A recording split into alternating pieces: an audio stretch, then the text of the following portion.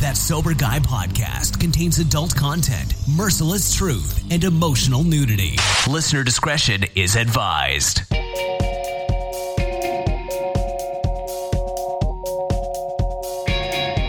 Yo, what's up? Thank you for tuning in today. Thanks to Humans for bringing us in. Thanks to you for supporting the show. I'm Shane Raymer. You're listening to That Sober Guy podcast, where we talk about drugs, alcohol, recovery, and more. And today we're going to be talking with my mentor, sponsor, and good friend, Buddy C, about sponsorship. We've had a lot of questions about how do I find a sponsor? Do I need a sponsor? All that good stuff. We got some other shit we're going to talk about as well. We've had some other questions. We actually had a lot of good comments and questions this week, so I appreciate all you guys sending those in. So before we get to that, be sure to check us out at thatsoberguy.com. You can also connect with us on Instagram at RealThatSoberGuy and on Twitter at Shane Raymer. Every year, 23 million Americans are living with addiction, but only 3 million are seeking the help that they need. So let me tell you about Heroes in Recovery. Heroes has a simple mission. It's to eliminate the social stigma that keeps people with addiction and mental health issues from seeking the help that they need. Now, they also share stories of recovery in order to encourage and inspire others and to help create an engaged, sober community that empowers people to get involved, which is very important, to give back, of course, and to live healthy, active lives. I've shared my story with Heroes in Recovery with Heidi a couple years ago back in Nashville. We had a good time doing it. I think it's a great way to contribute and be a part of the recovery community. So do you have a story is the question. If you do, you can help bring it to truth and hope in the spotlight by sharing it with Heroes in Recovery. If you want to learn more, you can go to heroesinrecovery.com/soberguy. That's heroesinrecovery.com/soberguy. Or you can call 833-81-SOBER, 833-81-SOBER. Check out Heroes in Recovery when you get a minute. Live show. We just booked another live show I wanted to announce real quick. It's June 23rd, still a couple months out. Tickets are $10. It's at the Hollywood Improv. It's a Sunday. We did it early. I think we have a 4:30 start time of 4 o'clock doors. I really want to sell this thing out as fast as possible, if that is possible. So if you're in the Los Angeles area, come out, support us, support your own recovery, get involved, meet some new people, have some fun. Let's see, what else did I have? That's the 23rd. Oh yeah, the links for that. If you want to get tickets now, it's thatsoberguy.com/live shows. Or you can go to the improv.com/Hollywood and you can click on the calendar link there and you can find them there too. I want to keep doing these things, I think is the point why I was saying I want to sell this thing out. It's not because I'm making any money on it or anything like that. We basically pay the club. And I'm hoping to make enough to support my gas money to drive down from Northern California to LA. So it's really about getting people together, trying to change this thing, talk about recovery, have some fun at the same time. We're going to have some good guests. We're still working on that. So yeah, come support us. Come check it out. We had a great time in San Diego. I hope you guys all got to listen to the Innovations in Recovery podcast. Big thanks and a shout out to Carly, Sarah, Kaylee, Glenn, all the Foundations team, as well as all the great guests we had. So I hope you guys had some fun with that. And I want to give a shout out to Jordan Young from Jordan Young & Associates. He helped make some great connections while we were there too.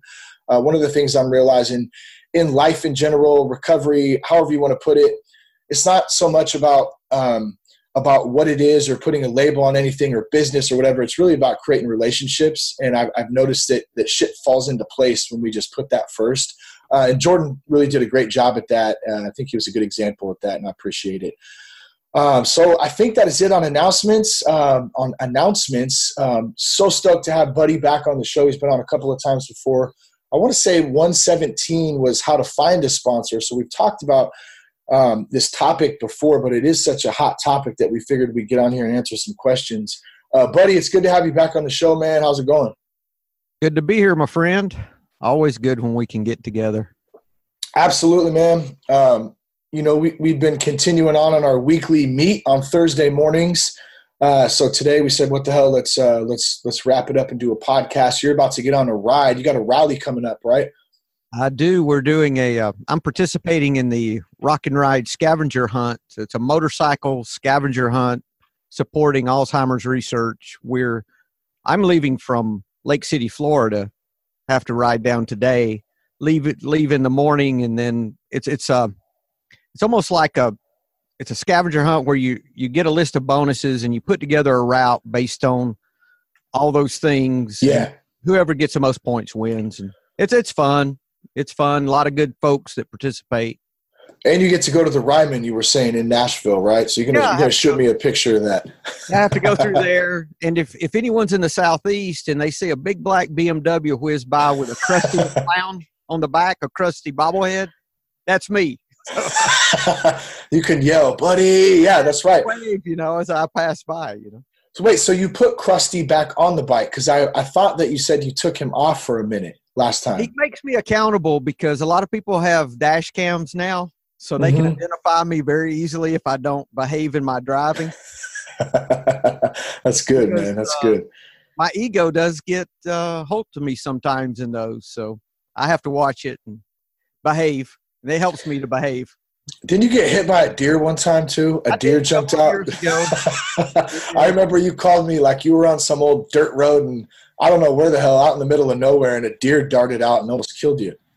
It was Worland, Wyoming. Actually took an hour and a half for the deputy to get there. That was how far out in the country we were. But just me and the deer. But it was a dirt road and I was going slow, but he ran out and hit me. I didn't never think about what he was running from. But. I know, man.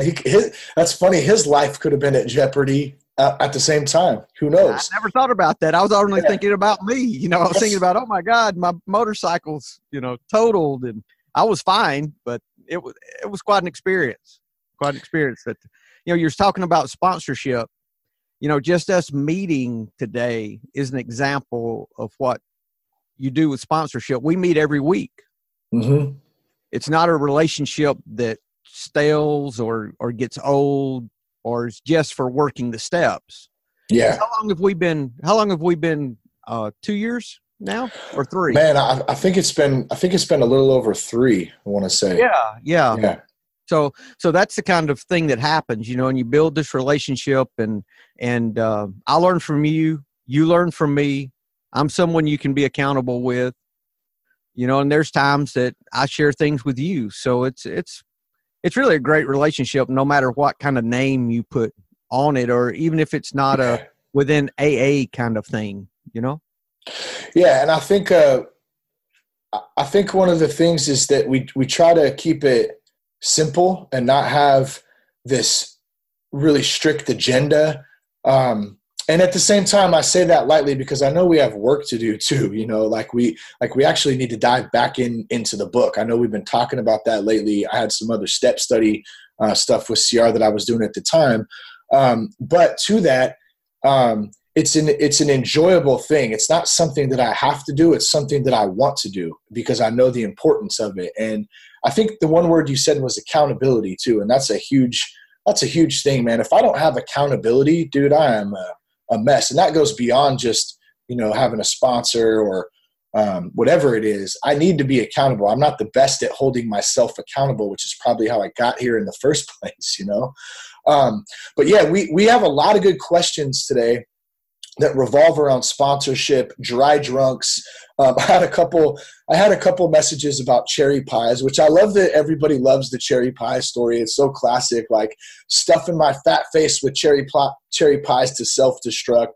So we're going to talk a little bit about sugar and other things to fill those voids. So before we get in, I think what we're going to do, buddy, we'll just dive right into some of these questions.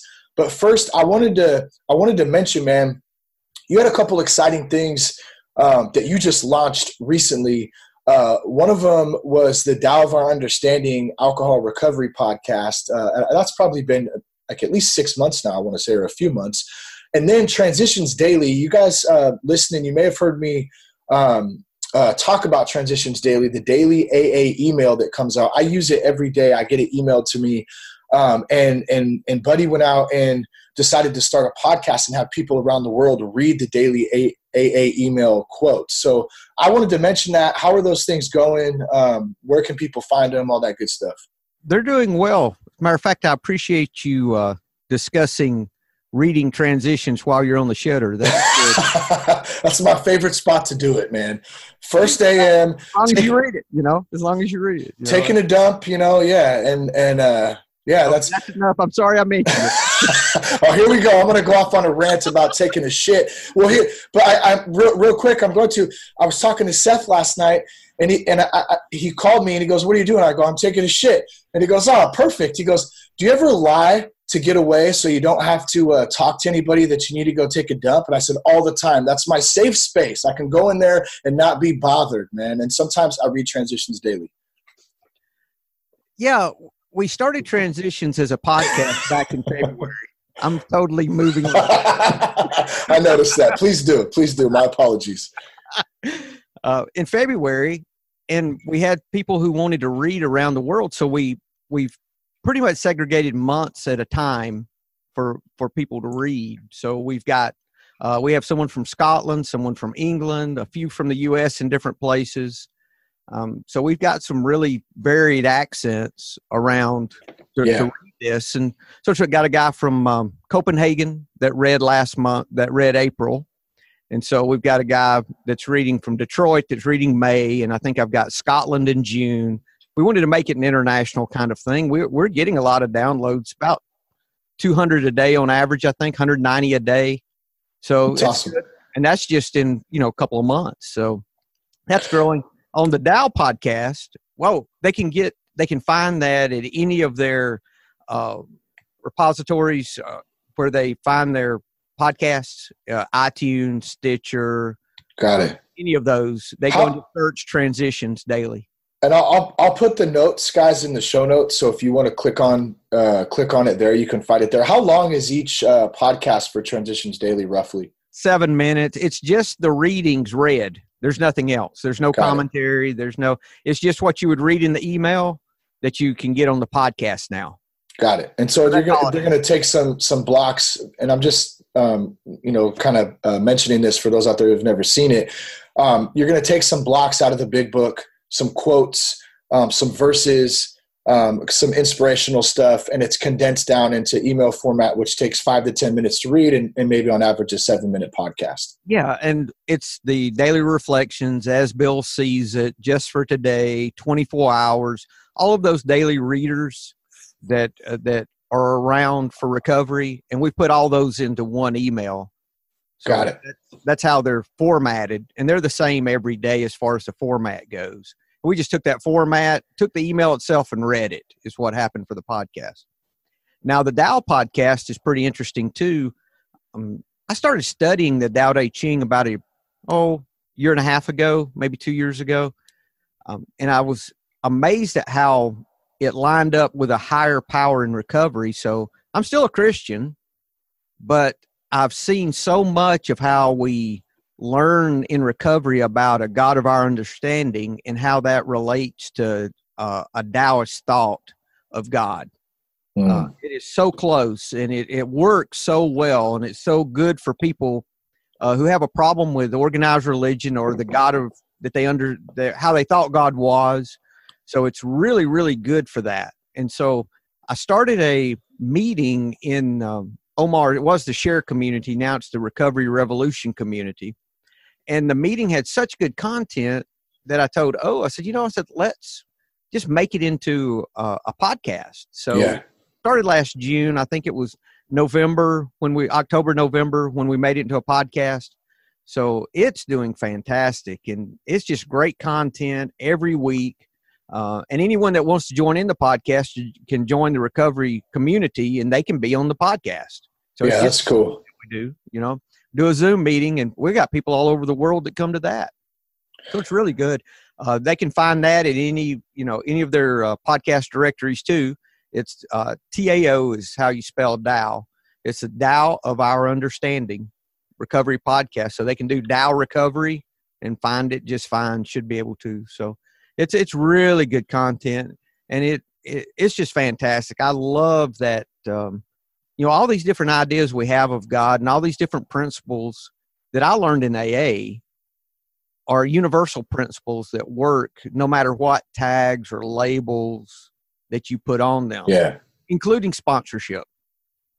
Yeah, I think that that's a good point with God. Like, a lot of people can get wrapped up, I feel like, in putting a specific face or name or something on God when, and if that is an issue for anybody, kind of what you're saying is stepping back and just saying, well, there's something higher. I don't know what it is. I don't have to know exactly what it is, but I'm not it, number one. Number two, that I know for me, like, that's what helped me to finally stop drinking, was just to say, like, I don't got this anymore. Like, I can't do it. I'm not strong enough, all that kind of stuff.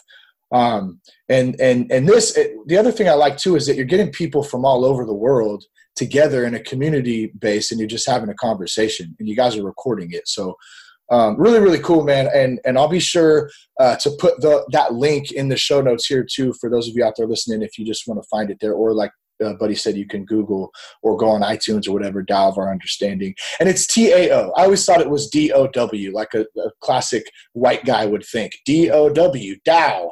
It's not how it sounds. Not how it looks.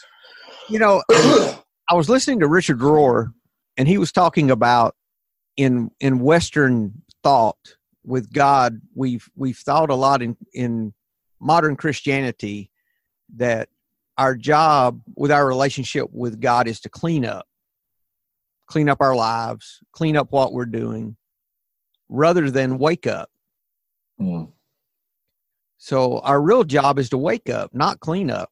If we're waking up, the cleanup's going to happen. Yeah.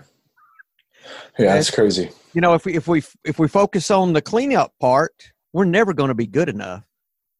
We're always going to have this separateness. When if we're waking up, which if you read the steps, it says as a result of we have a spiritual awakening as a result of these steps. So the whole goal is a spiritual awakening, no matter how you package it.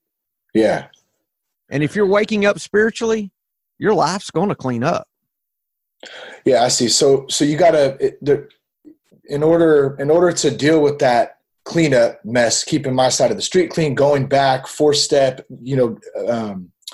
forgiveness, all that stuff. First, we have to have a spiritual awakening and give up control, basically acceptance, all that.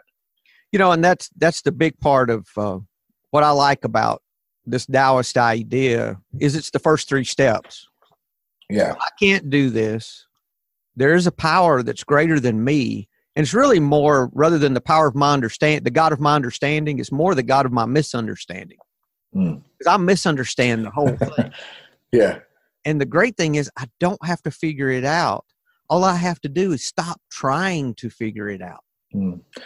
Yeah, I love the older I get, the less I know. Because, man, I had a big issue, and I still actually have this issue, but it's gotten a lot better, and I continue to have to work on it. But, trying to know everything and wanting to know everything and getting upset about things that I don't know or I can't figure out or it's frustrating me.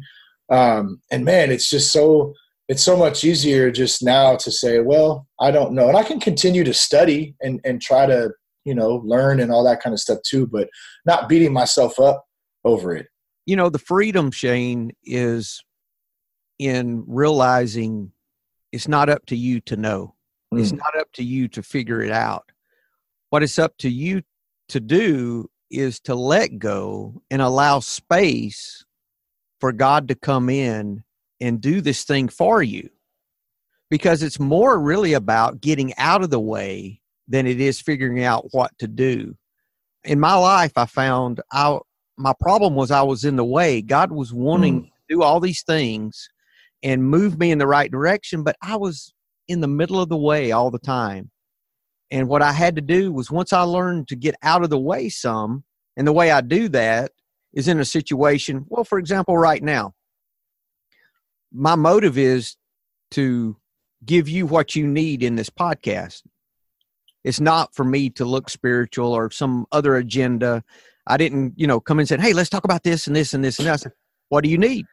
Yeah. Right. And I try to approach everything. I try to approach business that way. If I'm dealing with a customer or client some way, my first thought, if I'm spiritually minded, is what do they need? Service. Help them. Yes. Let me help them with what they need. How can I give them what they need? Then I get what I need. Sure. I don't even know what I need. I know what I want. And a lot of times what I want is not what I need. Yeah.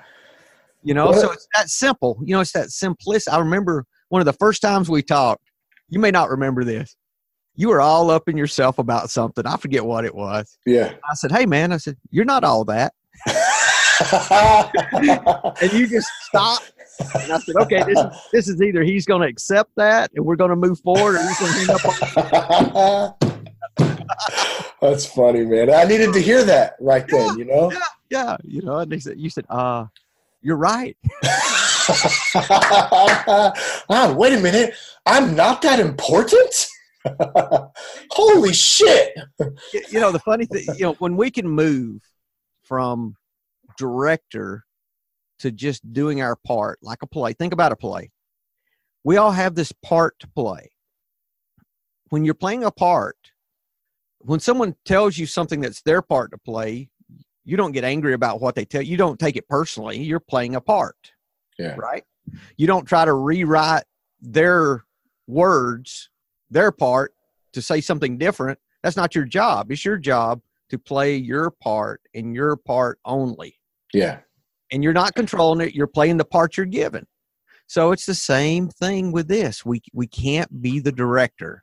If we're being the director and directing the play and rewriting everyone's parts, it's going to be disastrous.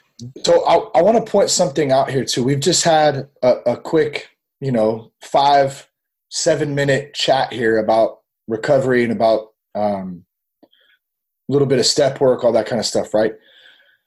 How many times did we mention alcohol there? And I think this is a really good point that you point out often when we chat is the only time in the steps, at least, where it mentions alcohol is in the first step.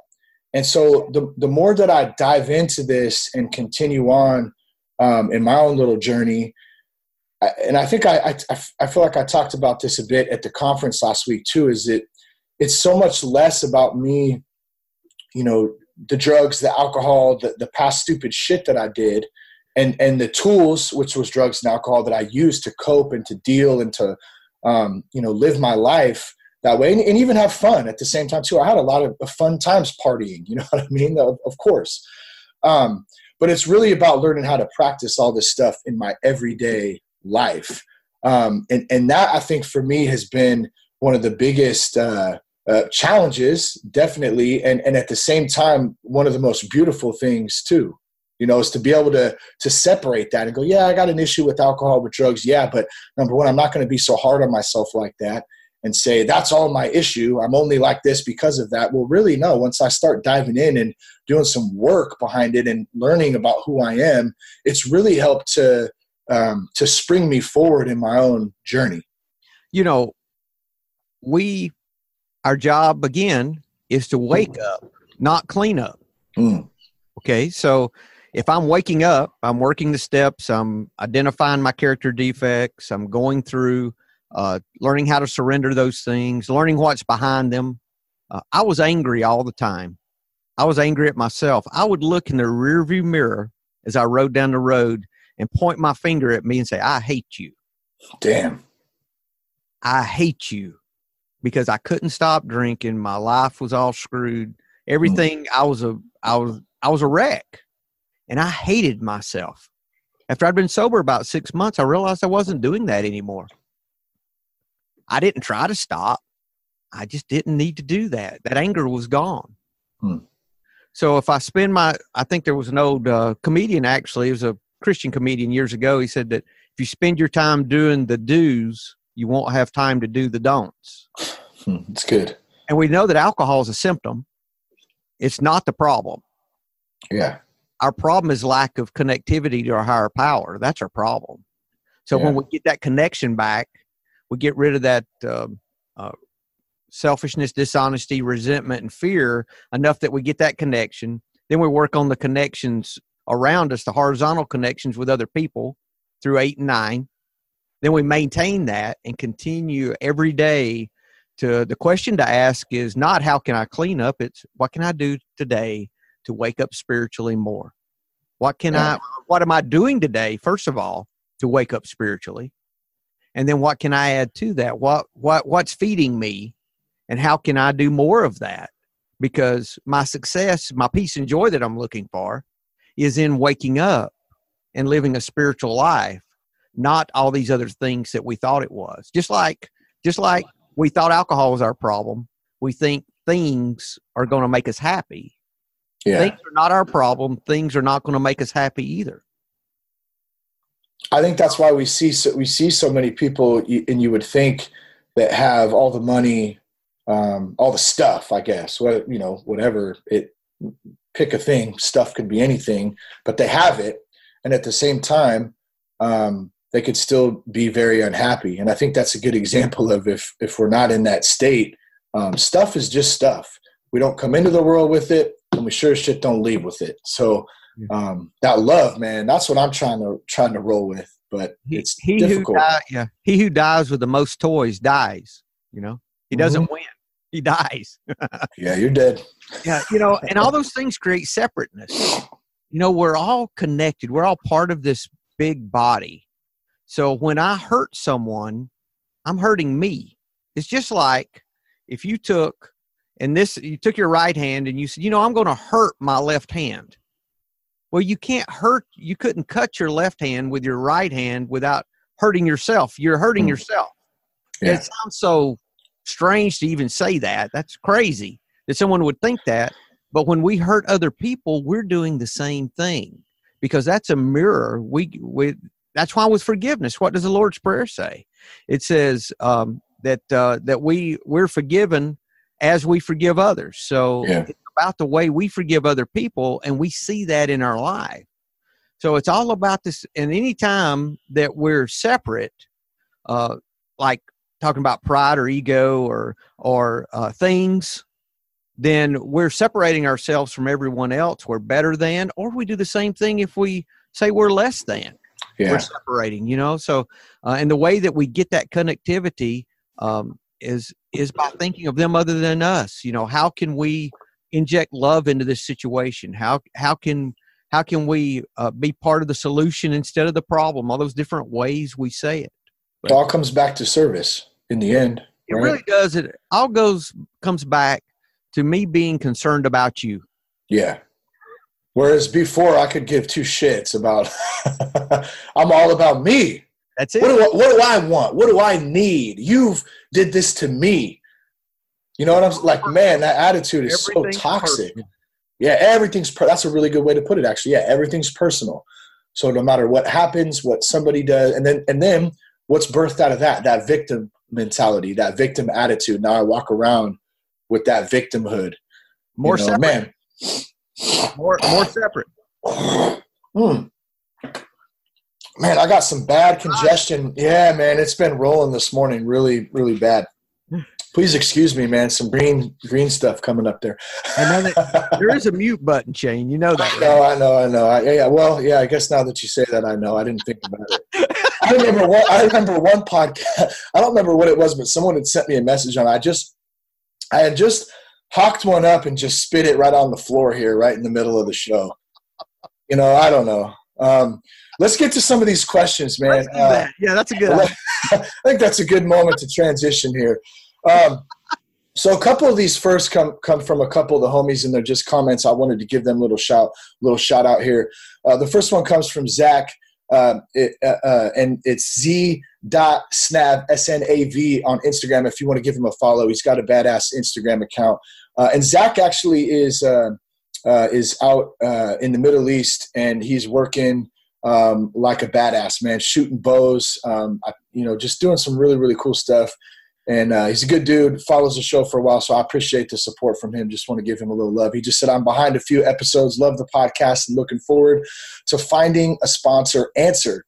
So with that, I want to say, I don't know, and we talked a little bit about this in the beginning, buddy. We definitely don't have all the answers, but we want to give our opinions and personal experience, and hopefully through that, someone might hear something that helps them. So that's really the goal. And Zach, I appreciate it, man. The other one comes from Chris at Holistic Sobriety. Been on the podcast a few episodes ago. I can't remember which one, 250 something maybe. he's got the holistic sobriety program, which is amazing. So check that out. He said, big up, Shane. You got that PMA, positive mental attitude. I love hearing that. So thank you for the support, man. Trying to keep that attitude rolling. And I think me and Chris, we'd had some requests to do a podcast strictly about sugar. And I think we're going to hopefully try to talk a little bit about that today, but just really focus and dial in on the sugar aspect, because I know for me, that's been a huge struggle coming in and trying to stay sober about what I'm putting into my body with regard to sugar and sweets. And I know it's an issue for a lot of people. So look for that hopefully coming soon, and me and Chris will get that set up. The first question we have here comes from Bryce. And Bryce says, hey, Shane, big fan of the podcast. Went through 19 months of sobriety before relapsing and going back out for 5. On my first attempt, I white-knuckled it. I went to a weekly meeting and listened to the podcast. This time around, I want to do it right and get a sponsor and work the steps, which is great. I've been having some trouble reaching out to someone from my area to sponsor me. I know you mentioned a couple times you went through a non-traditional route in finding a sponsor. Wondering if you could point me in the right direction. Any advice is appreciated. And then this last night I thought was funny. Keep it up, love your work, keep your blood clean, especially from those cherry pies. And I don't think I've eaten a cherry pie in a while, which is great. So appreciate that. But so we get this question a lot. How do I find a sponsor? Do I need to do it the traditional way? I think is what Bryce said. So, I mean, where do we start with that, buddy? I mean, you and I have a unique relationship, kind of how we found each other, or how you found me, or I found you. I'm not quite sure exactly how that happened again. But you have a lot of sponsees. You have a sponsor yourself. I mean, what's your take on it? Well, first of all, you mentioned about me having a sponsor. I would not have a sponsor who did not have a sponsor himself. Mm.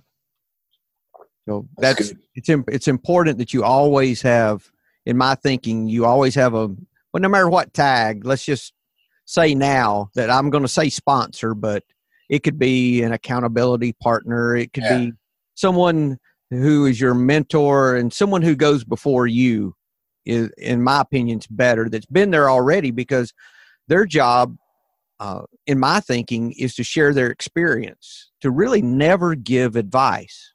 Always share their experience on how they did it. That's how my sponsor does with me. I mean, he's a retired consultant. He knows he knows a lot. He thinks he knows a lot more than he really does, but he thinks he knows everything. But when it comes to recovery, he never does that. He says, well, this is what I did. And if it's something he doesn't know about, he'll say, my sponsor has some experience with that. Let me talk to him about that and see what he did. Yeah. I mean, this is a real intelligent guy that could spout out advice about all kinds of things. But he does not do that for that simple reason that that's not his job in recovery to give me advice. Yeah. It's just to tell me how he did it. And if he tells me how he did it, then I can gather from that whether that's something that I'm going to, do or not, or how I should respond.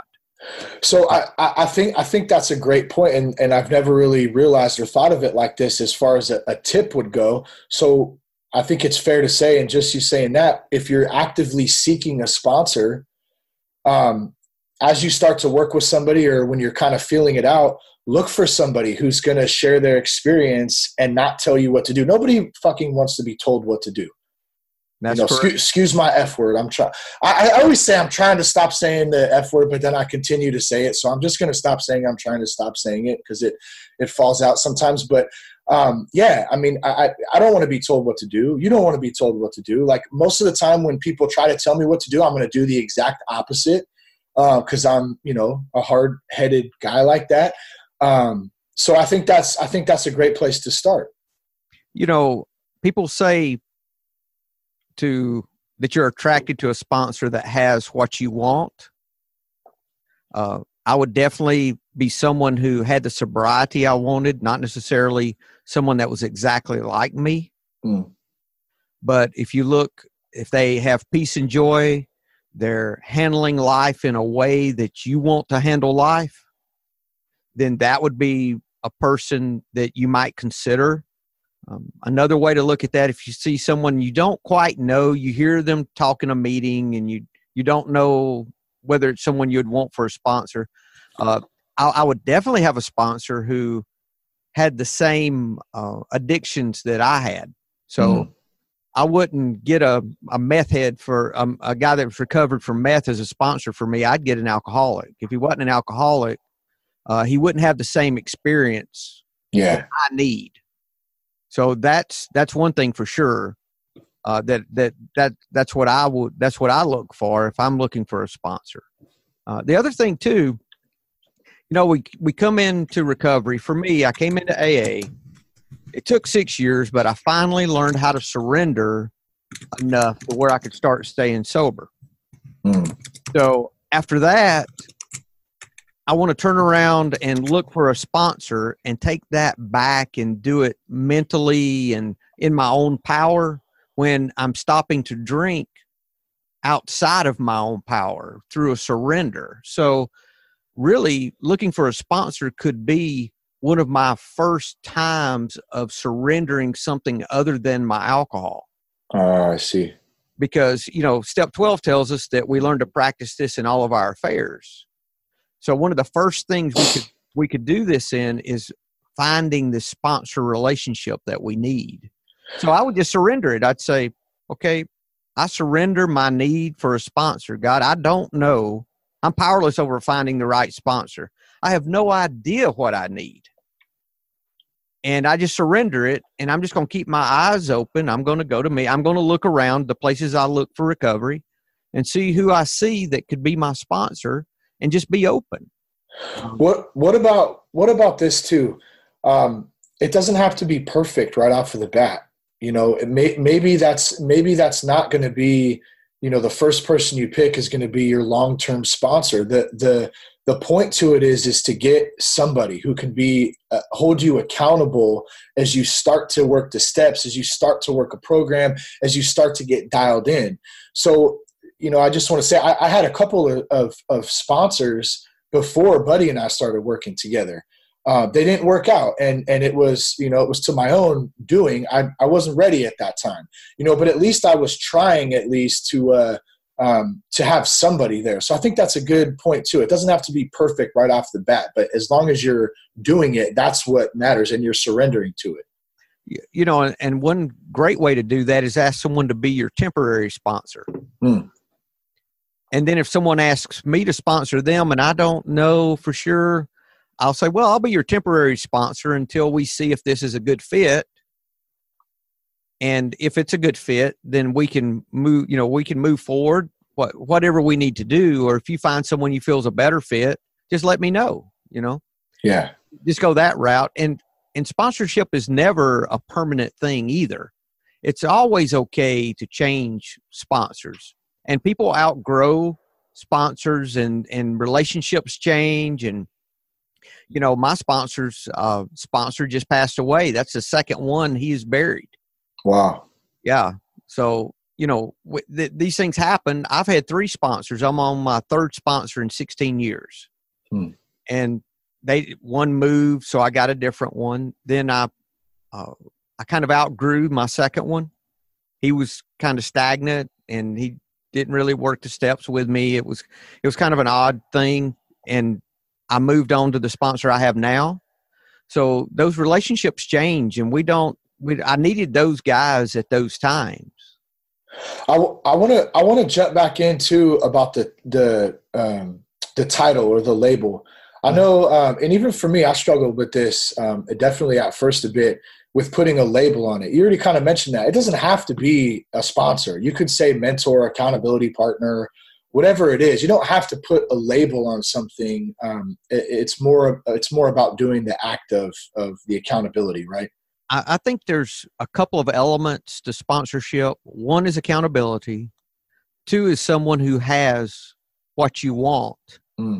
And I think 3 would be someone who's further along in whatever program it is that you're working. So let's say you were doing AA. Well, or Celebrate Recovery has steps too. The saying is, if they're one step ahead of you, then they could be your sponsor. Got it. So as long as they're ahead in the program and they have what you want, those are things that I would look for in a sponsor if I was looking for one. That was one. So the second guy that I had as a sponsor, it wasn't very long.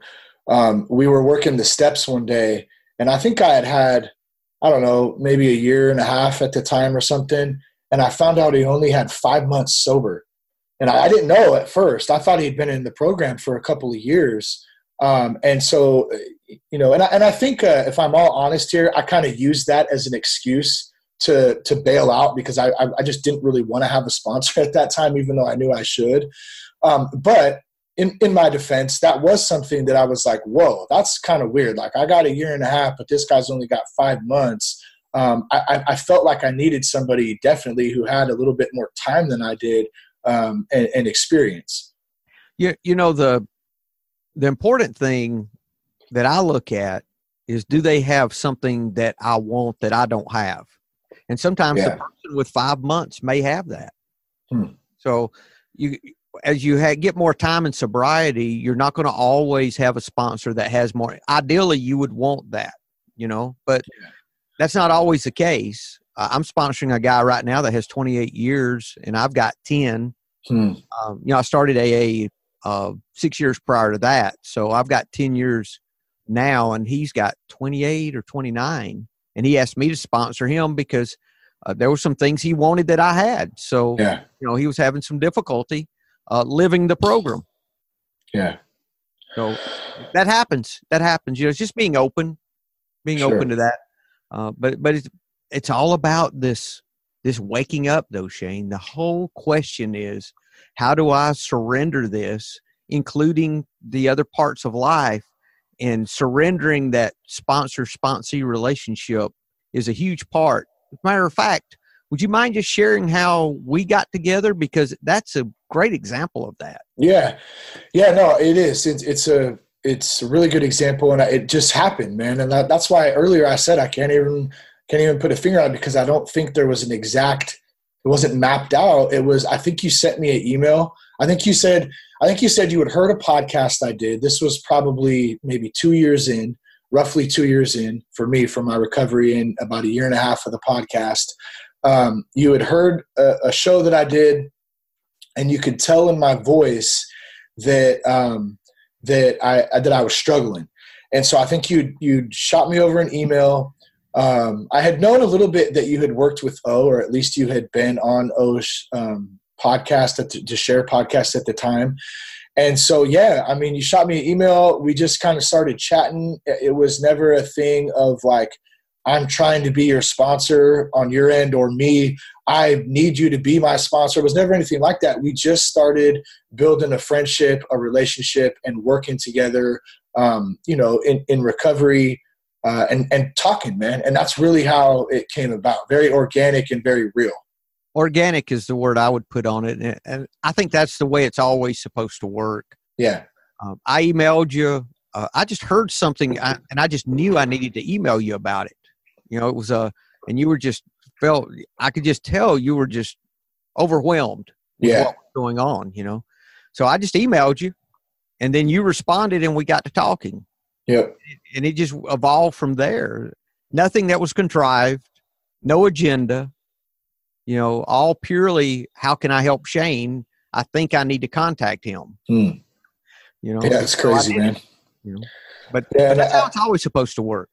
Well, so with that, buddy, comes a lot, I think, of laying down expectations too, right? No matter what it is. So when we're setting these expectations about things, and then more than half the time, I know for me, they never work out like I expected them to. My visions are usually a lot more grandiose than what, you know, it ends up being. So I'm setting myself up for disaster versus not setting those expectations. And I'm talking about whatever situation it is. It could be anything. And just going into it with the act of simplicity, and I'm here to do this, and that's it, whether it's service or whatever it is. That's been a really great way for me to kind of approach every day. And I don't do it perfect by any means all the time at all, 100%. You know, but when I do it, I'm able to recognize it and go, man, that's it right there. That's how I need to continue to strive for, you know? That effortless effort. Yeah, effortless effort. Yeah, that's good. It's effort, but it's in an easy, non-contrived, non-forced way. Yeah. That's what I really think this whole walk is about, is learning how to walk in that. And that's the waking up. Yeah. That's the waking up to the fact that, my life is enriched by enriching yours, not by getting more. Yeah. Yeah. That seems right. That's it. And it's so simple. But so you have some questions that we did. Yeah. I still have quite a few. So let's move on. Let me give a quick recap here for Bryce and for all those out there listening on sponsorship. There was kind of 4 takeaways here, and buddy, feel free to add any more if I missed one. But so when finding a sponsor, a couple points here: look for someone who shares their experience, not gives advice. Number 1. Number 2, accountability, and these aren't in any particular order, by the way. Accountability. That's huge. Look for somebody who has what you want, something that you see that they're doing, the way they're living, whatever it is that you want. And then this one we kind of talked a little bit about. It could go either way, but most of the time, someone who's further along than you are, whether that's in time or experience, step work, whatever it is. That's always helpful too. So I think those were 4 of the points I got. Was there anything else that you thought of? We're getting a trend here of people sponsoring each other. Like 2 people sponsoring each other. Really? I've never heard of that.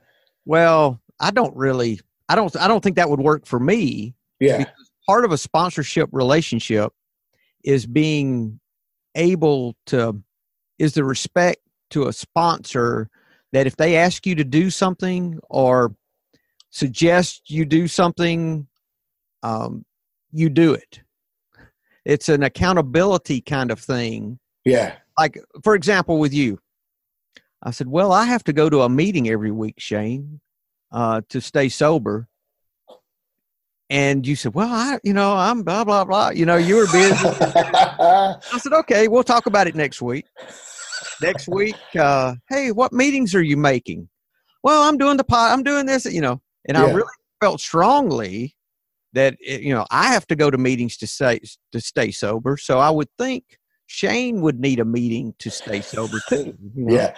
And so that's as close as I get to advice. And you started actually, someone that had a problem with alcohol came to you and you ended up at a meeting to help them. That's right. That's right. Then you got in your CR and some other, but you started going to meetings. If you would have said, oh, well, screw that, I don't need to go to a meeting. Yeah. And never went to another meeting, our relationship would have dwindled away. And then you found out that I had about 18 meetings within a 50-foot radius of my house at 3 different churches. You made the mistake of telling me that. Now I had no excuse, damn it. Hey, so if you don't mind, I think that's a really good point about respecting your mentor, your sponsor, whatever you prefer to call it. But having that respect, and then on your end, being able to suggest, share your experience, and organically be patient. But at the same time, have these somewhat expectations, I guess. Parameters, Parameters, yeah, in order to continue to progress. But tell the beard story real quick. I love that story. Oh, I've got 2 good ones I'll tell you. Okay, yeah, let's tell them out there. The beard story. I had a friend of mine who asked a guy to be, and this was an old-time sponsor. He was a kind of an old mainline kind of AA guy. And the guy had a beard that was the sponsee. He was asked this guy to be a sponsor. He said, well, go shave your beard. He said, what? He said, why do I need to shave my beard for you to be my sponsor? He said, well, if you want me to be your sponsor, go shave your beard. So he said, okay. So he shaved his beard and came back to a meeting later that week. He said, okay, I shaved. He says, okay, you can grow it back. Said, what? He said, I did that because I wanted to know if you would follow directions or not. Huh. You'll do what I ask you to do. Okay. Well, then you can. Oh, and the same guy. It's the same guy. Kept doing business with his brother. This was years later. kept doing business with his brother. This is one of my favorite stories ever right here. And he said, and his sponsor said, I would quit doing business with my brother because he kept screwing you. He says, I just stopped doing business with him. But he kept doing business and kept complaining, kept doing it, kept complaining. One day his sponsor told him, he said, do you have a gun? and the sponsor, he said, yeah, do you think I should kill myself? And he says, no, shoot me. I'm tired of hearing this. Over and over. Huh? Over. So he quit mentioning it to his sponsor, but he wasn't taking it. He wasn't taking he wasn't taking his advice. Yeah, or his suggestion, I guess. Yeah. Ever how you want to tag it, Yeah. Another part of that too is no sponsor is perfect, and you have to have enough respect for a sponsor that it's okay for you when they do things in what you think is an imperfect way. Every sponsor I have has done things that I thought were wrong. Not like major things, but little things that I thought if that was my sponsee, I would be mentioning those things that I was seeing. I mean, even though there were little things, it's things that you would mention, say, hey, why are you doing that? If it were me, that's not something that would be part of my recovery walk, Yeah. It was just maybe ways they were handling things or different, just stuff, life in general. And you've got to realize that your sponsor is going to make mistakes and your sponsor is never going to do this thing perfect. And a lot of times a sponsor will do things in a different way than you think is appropriate. Yeah. Yeah, that's good. And you have to have enough respect for the sponsor that you don't go in and try to correct the sponsor. And I have that respect for my sponsor. He's done things I thought were not the way to handle it, but it's none of my business. I'm not his sponsor. Yeah. Yeah, that's a good point.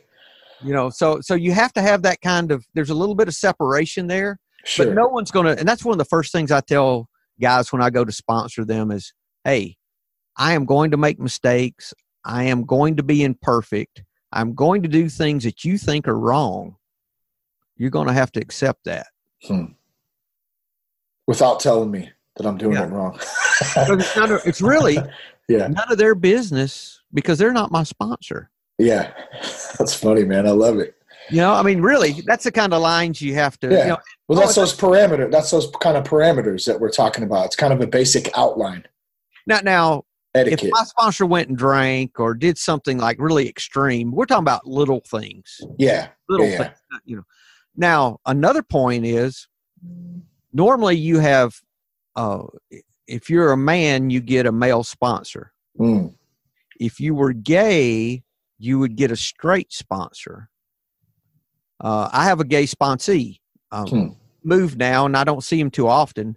But he said he had to have a straight sponsor because he'd always end up in bed with a gay sponsor. Oh, shit. Really? Yeah. So it'd be like, us having a woman sponsor or us sponsoring a woman, that kind of thing. So you kind of want to eliminate even the most minute chance of any sexual attraction or relationship attraction, anything like that. You have to, because you get so close. You learn things about the person that no one else knows a lot of times. You know secrets that no one, even their spouses, don't know. Yeah. So with that kind of intimacy, you don't need to muddy the water with any kind of sexual issues. Sure. Because it'd be so easy to cross that line if you were already so close in ways that you're not close with anyone else. Yeah. Yeah. All right, let's. I'm just looking at time here, and I'm like, "Holy shit!" We're already an hour in, and I still got. I know that went. Let's pull it through. Let's just. Well, I wanted to. I wanted to spend some time on that anyway, so that kind of was the plan here. But I also wanted to spend some time a little bit on dry drunks, and we're going to get to that in just a second. This next question comes from my homeboy Ryan, and Ryan and I have known each other since. For a long, long time. And just want to encourage him to keep plugging away and keep going, man. But he says, when do you find a sponsor? And do you need to have at least 30 days sober to have a sponsor? No, I think you need a sponsor as quickly as possible. Yeah. So there's no that accountability immediately. Mm-hmm. You could get on the first day, right? You could get a sponsor your first day if you wanted to. Even if you're in and out. I was in and out for 6 years and had a sponsor that entire time. I think I was about a month in before I found a sponsor. And then the same guy stayed with me up until my first year of sobriety. And that took a full 7 years. So he was my sponsor for those he moved just when I was getting my 1-year chip. Yeah. So he was with me for 7 years and he stayed with me the whole time. And different sponsors do things differently. Like I know sponsors, if they're sponsee drinks, they'll fire them and say, I won't be your sponsor if you're drinking. Yeah.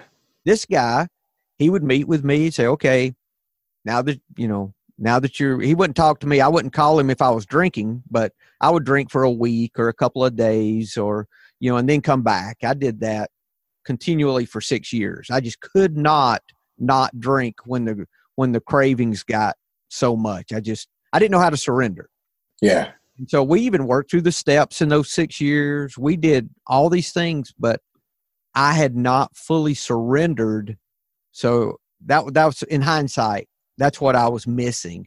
But he worked with me the whole time. He'd meet me for breakfast, say, okay, what are we going to do different now? That kind of thing. So it's important as quickly as possible that you meet up with someone who can start helping you navigate sobriety.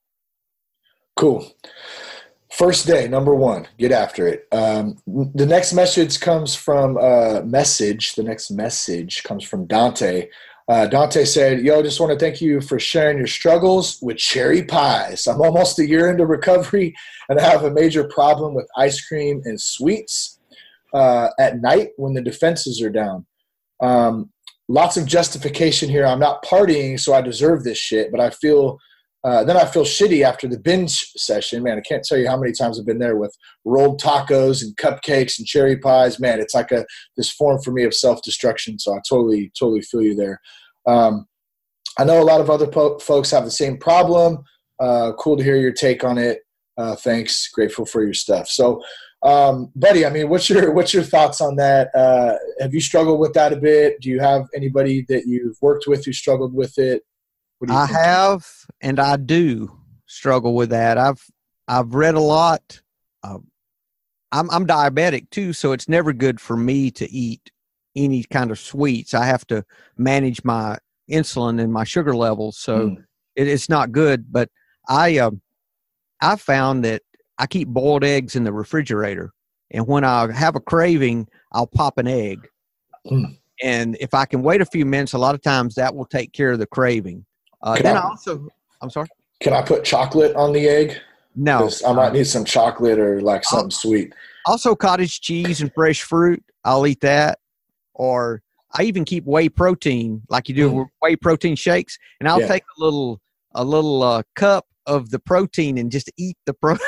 If it's straight. Really bothering me, just straight protein, just straight whey protein. That's better than me gorging on chocolate. Yeah. Then I tell my wife, I said, I'm going to eat all evening. Let's go have sex so I can go to sleep. That gets me a little more sex sometimes too. Oh man, that's funny, man. I've been trying peanut butter, like natural peanut butter. That one helps. I'll eat the whole jar.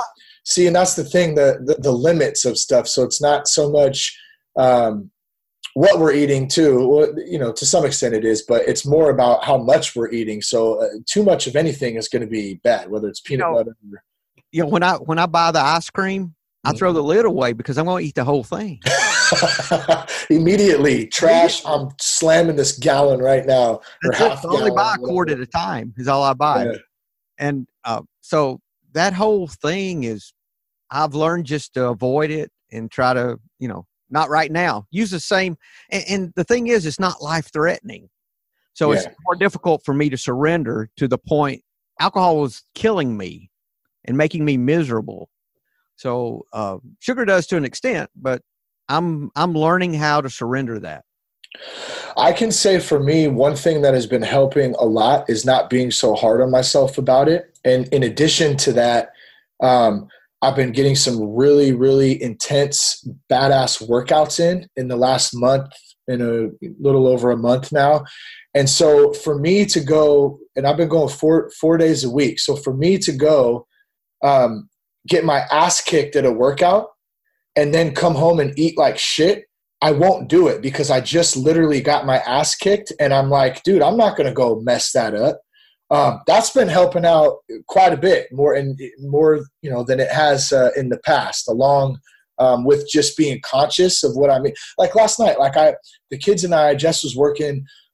We went and got some dinner, and afterwards they wanted to go get some froyo. Dad, we want to get froyo and get all the sprinkles and frozen yogurt, right? So we go to this little shop. And I got a little bit of frozen yogurt, man. I put some little cheesecake stuff in there. I didn't get a whole bunch of it. I got a little bit. And I was cool with that. You know what I mean? And I no felt cookie like dough? no You cookie dough. Any cookie dough on it? No cookie dough. I think what I do is I put a layer of cookie dough on the bottom before I put it in. Then I put cookie dough on top. Then I cover it and top it. That sounds delicious. Oh man, that's good stuff. But yeah.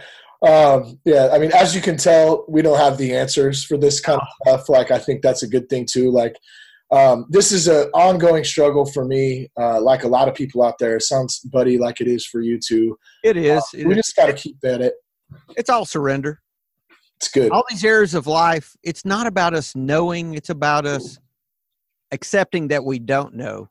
Yeah. Leaving room for the answer to show itself. Yeah. In everything. The sponsorship business, everything. It's the same answer. We're one solution people.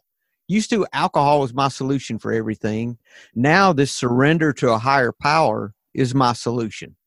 Got it. I don't know what to do. Okay, well, let me surrender this. Let me let go of this. And the right answer will show itself if I surrender and stay out of the way. Yeah. We had another comment from on Instagram from a guy named Grant. And I wanted to mention here too, he was just kind of giving a little feedback, but one of the points he made was he could totally relate to relationship with sugar and junk food. He says it's a new realization, and he started putting effort into step work on this topic, and it's helping. So I think that's kind of a good point to what you're saying. Surrender, a lot of the same principles as if it were alcohol. We're applying that same thing to sweets, to whatever the addiction is. Work the steps on it. I know someone in OA that I'll pray for when I want to overeat like that. If I want to have my sugar, I'll actually stop and pray for that person. Yeah.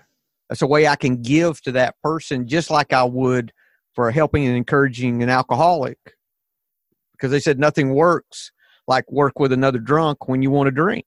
Yeah. God, please help me not eating this whole cake right now. Please. Well, but this is the thing, though.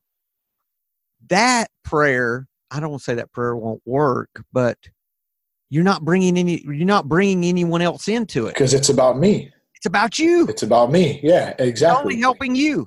How can you help someone else in that? Yeah. Yeah.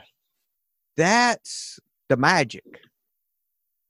Let's move on and talk about dry drunks real quick. So this comes from Jacqueline, and then also another guy, Mike, also asked about this. So we had a couple of questions regarding relationships, dealing with somebody who's a dry drunk, and you want them to change, get help, whatever. What are your thoughts? Well, I guess first, what is a dry drunk, buddy, in your opinion? In my opinion, a dry drunk would be someone who has just taken alcohol out of their life and is not working any type of program at all. So they're just miserable because they can't drink. They don't have any kind of relief from their selfishness, their dishonesty, their resentment, their fear. They're angry probably. They're just miserable all in themselves. It's all about them. They haven't learned any of the principles that we learn in recovery about how to wake up. Yeah. They're trying to clean up, not wake up. Back there to it that. is. See how those little nuggets get dropped organically. I love that. Yeah, trying to wake up or trying to clean up and not wake up. Yeah, they're just cleaning up. and they can't do it. It's impossible, in my opinion. For me, it was to clean up without a spiritual awakening, because that's what I was after anyway. Well, that also goes back to the front of our conversation too, about how less it is about alcohol and how more this thing is about practicing these principles in all of our affairs and everything that we're doing. So yeah, I can cut out alcohol. That's fine. But if I'm not actually working to better myself and understand myself, learn about myself, service, all the stuff that comes along with working a program, I'm going to stay that same bitter, old, angry, resentful person, even though I've cut out a lot of that alcohol. And that's a tough thing for somebody to deal with out there. And I don't think that, I think it goes back to, if you're in a relationship like that, how do you help somebody? And you really can't, right? I mean, we can't really help anybody except by loving on them, right? That's what we talk about a lot, I feel like. That's it. Because but how do you love somebody that you're pissed off at or who's being an asshole? Well, first of all, you take back, in my opinion, what I try to do is take back the ability for them to piss me off. Because if they piss me off, it's by choice on my end. True. Because if I'm disturbed, there's something in me that needs to change, not in them. It's always me. Yeah. So I can change, I can submit, surrender, work, do some fourth step, whatever it is I need to do, which I would do with my sponsor, run it by my sponsor. Me and you've talked about this. I have a son that didn't go to college, and I was angry about it. And I couldn't figure out how to get rid of this anger, because I masked it in being, he's wasting his opportunity. He was star student. All these things. And I could not get over this anger. I kept surrendering it, but I was still angry with him. And I talked to my sponsor about it. And I said, hey, I'm angry at my son about not going to school. And when we started digging down under that, really what it was I was angry because he was embarrassing me by not going to school. So it was back to you. Yeah, that's crazy. And once I surrendered that pride and that ego, the anger went away. Well, I was no longer angry at him. And here's something that I'm thinking about with that too. If you're in a relationship with somebody who is a dry drunk, or however you want to put it, what can you do? What can you do to change your situation? Just like you're saying, I can let somebody piss me off. Well, what am I doing as a person to deal with this myself? I'm putting off, well, they're not doing what they need to do. They're a dry drunk. They're angry. They're resentful. What is my part in that? And what can I do? Can I go to CR? Can I go to Al-Anon? Can I go get some help and learn and teach myself, do a step study myself? That I don't have to be an alcoholic or an addict to do that, and start learning some of these things and how to deal and how to cope with that. I really like that idea. I believe that God is love. So if I am loving someone, I am sharing God with them. I don't have to say the word God. I don't have to preach to them. I don't have to share a particular message. What I have to do is love them. And if I inject love into a relationship, into a situation, then that relationship and situation is going to get better, because I'm injecting God into that relationship or that situation. So the question isn't how can I fix them? It's how can I love them? And if you start from there and honestly want to love them, you will see how to do that. It will just appear out of nowhere, and you're like, wow. My wife, I'll give this quick example. I know we're rushed on. If you need, we got two. No, it's cool. We got two questions left. We're good. We got about 5 minutes. Okay. My wife, I always did nice things for her, made her coffee and all this stuff, and did extra stuff I really didn't have to do. But I was doing it from a place of, she's my wife. I need to do nice things for her, which is a good place to be. I wasn't angry. I wasn't, But one day I decided, when I started learning all this, I said, I want to do that from love. So when I would make her a cup of coffee, I said, I'm making her a cup of coffee because I love her. I'm doing this because I love her. It wasn't a week later, she said, something's changed in you. I said, what? She said, well, I don't know, but there's something different, and my actions were exactly the same. As a matter of fact, I was doing less because I just didn't think I had to when I moved up to love, Yeah. And it was just, she was seeing that. So it's about this coming from a place of love changes things way beyond what we can do within our own intellect or in our own knowing. Yeah, that's good. And I like that you said it didn't feel like I was doing anything because you're enjoying doing it. It's coming from a good place rather from a place of duty. Yeah, exactly. All right, cool, man. Let's move on. We got 2 left. And I think that definitely the second one, and I'm going to read it anyways, but I think it has a lot to do with a lot of stuff we talked about, but maybe we'll touch on it and then we'll close this thing out. This next one comes from Pam, though, and Pam says, is there any type of treatment program that's just as rewarding as an outpatient program without having to take time off of work? Also, what can I expect when I get into a particular type of program? I've decided I'm going to do it, but I also want to know how it might affect my regular world for that time period. It's a lot of couple questions in there. Well, let's start real quick with the first one. Is there a treatment program that's just as rewarding as outpatient without having to take time off of work? There's plenty of 12-step meetings all over the place. You can go to thatsoberguy.com. You can click on the help tab, and I put the meeting finders for AA, NA, Celebrate Recovery, I think Refuge Recovery is on there. So you can find a meeting in your area right off the bat. Any thoughts, buddy? Yeah. A lot of times you have clubhouses for AA meetings. If she's if she's talking about alcohol, you have clubhouses. You have meetings are like churches. If you're looking for a church, you move into a community, you'll go to different churches and see where you fit. Well, meetings are a lot that way. No matter what kind of meeting you're talking about, you might have to go to several different meetings to find one that speaks to you, one where you fit in, just like, other community things. Now, I have found, especially when I travel, I like church meetings best because you seem to have healthier people at church meetings.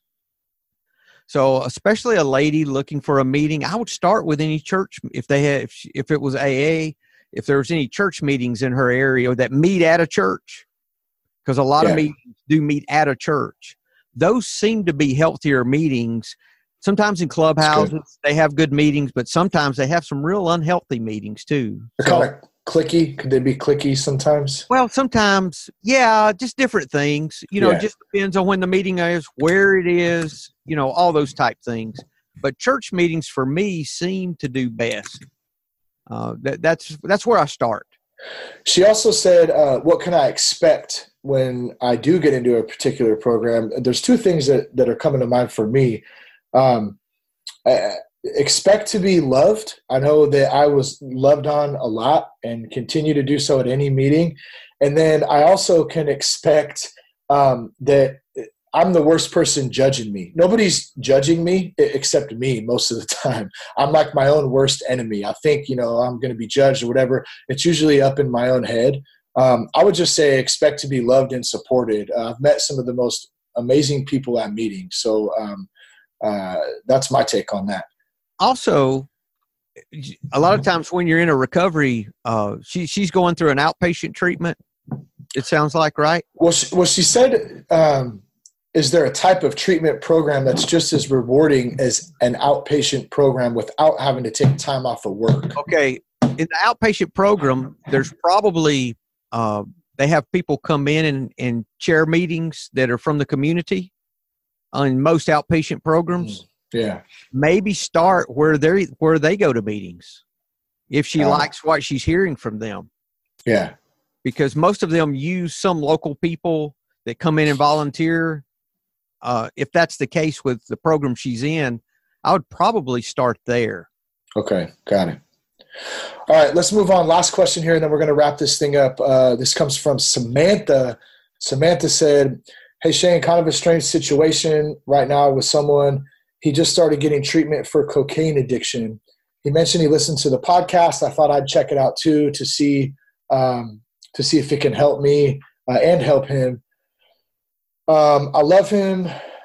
I know his recovery is 100% the most important thing he needs to focus on. I was wondering if you had any specific podcast, blogs, or even personal advice on how I can help him through this, even though I'm feeling a little left out. I know he needs to focus on himself, but it's tough waiting here trying to be helpful and at the same time not overstep. So, Samantha, thanks for the question. I think we've we've talked a little bit about this, but I think for me, the first thing that comes to mind, and I know I continue to struggle with this, and people that I love trying to help, is that a lot of the time I just can't help them other than just try to support them and love them, which is hard sometimes too, because sometimes we're not happy with them. Well, we all have addicts in our lives. We have people who are, most of us have at least someone either in our family or around us that is in active addiction. Yeah. So how do we deal with them? Well, we do some of the things. I would suggest she go to Al-Anon. Yeah. She'd learn some principles there that she may not know, like detaching with love, like not enabling behavior. Those are things that you learn in Al-Anon, how love does not always look like love. A lot of times love is doing nothing. Sometimes love is calling the police. Yeah. That sometimes is love. So that's the kind of things that you learn in Al-Anon. And I would suggest Al-Anon, podcasts. What's some podcasts that we could suggest? You said for her boyfriend, spouse, whatever, some podcasts he could listen to? Was that what she was? Well, she just said that he mentioned to her that he's been listening to Sober Guy, and so and that he could relate to it. So she jumped in. So are you saying different other podcasts? Recovery podcasts that we like? There's a ton of them out there. I mean, you got Recovery Revolution used to be Share, right? You got Recovery Elevator. You got the AA podcast, AA Recovered. Yeah. Sobercast, SoberPod. SoberPod is good. There's a number of those out there now. The Boiled Owl is one of my favorite if you like AA kind of podcasts. Very good guys over in Greenville, North Carolina. Real good guys. But there's several podcasts. Sober Speak is a good that's AA based, good podcast. Recovery Unscripted, that's another one. The Foundations. The Way Out. Yeah. Charlie. Home. Isn't there a home or something? I don't know that one. The Way Out, though. Yeah, I've heard that. Way Out's good. Dopey. Dopey's awesome if you want some funny stories too. Yeah. So there's a lot of them out there. There's a lot of them. I don't know many Al-Anon, but I would check out an Al-Anon meeting, maybe 2 or 3, because you got to find one where you're fit. Yeah. Like all of these. But Al-Anon has a lot of good things to share with that. To help. And that goes back to that same point is what are you doing on your end to help deal with your loved one? We talk a lot about on here is you got to do the work. So I know it's tough sometimes kind of showing up, but if we're not really going to progress if we're not able to put the work in. I remember we had this conversation a long time ago about doing work, and I had a big sign that I just scratched out on a piece of paper. It just said "put in work" on my bench there, just to remind me, like, I have to do the work on the daily, and it's never going to look perfect. It's probably not going to look what I expect it to, but I just continuously I'm chipping away a little bit at a time, and that kind of helps keep me dialed in. Agreed. We all have to do that, and that changes with time. What we're doing to be spiritually fit, it's always changing, and we always have to be open to that. Yeah. It's always changing. But the important thing is that we're waking up. Yeah. Yep. Right on, man. I appreciate you, buddy. Anything you want to add before we wrap this up? Check out the Dow podcast. Check out Transitions Daily. If those things, if you're so inclined, check them out. Yeah. No, I said check them out, damn it. You will check them out now, you son of a bitch. Yeah, bye. Oh, man. No, good stuff, man. Thank you again, buddy. I appreciate you, man. Love you. We've just, it's a really special thing God's blessed us with, man. And I just appreciate the heck out of you, man. Me too. Guys, thanks for tuning in today. I hope, Buddy and I were able to share something, through our own experience or thoughts or whatever that might help you out there. Keep spreading the love, put in the work, do the thing.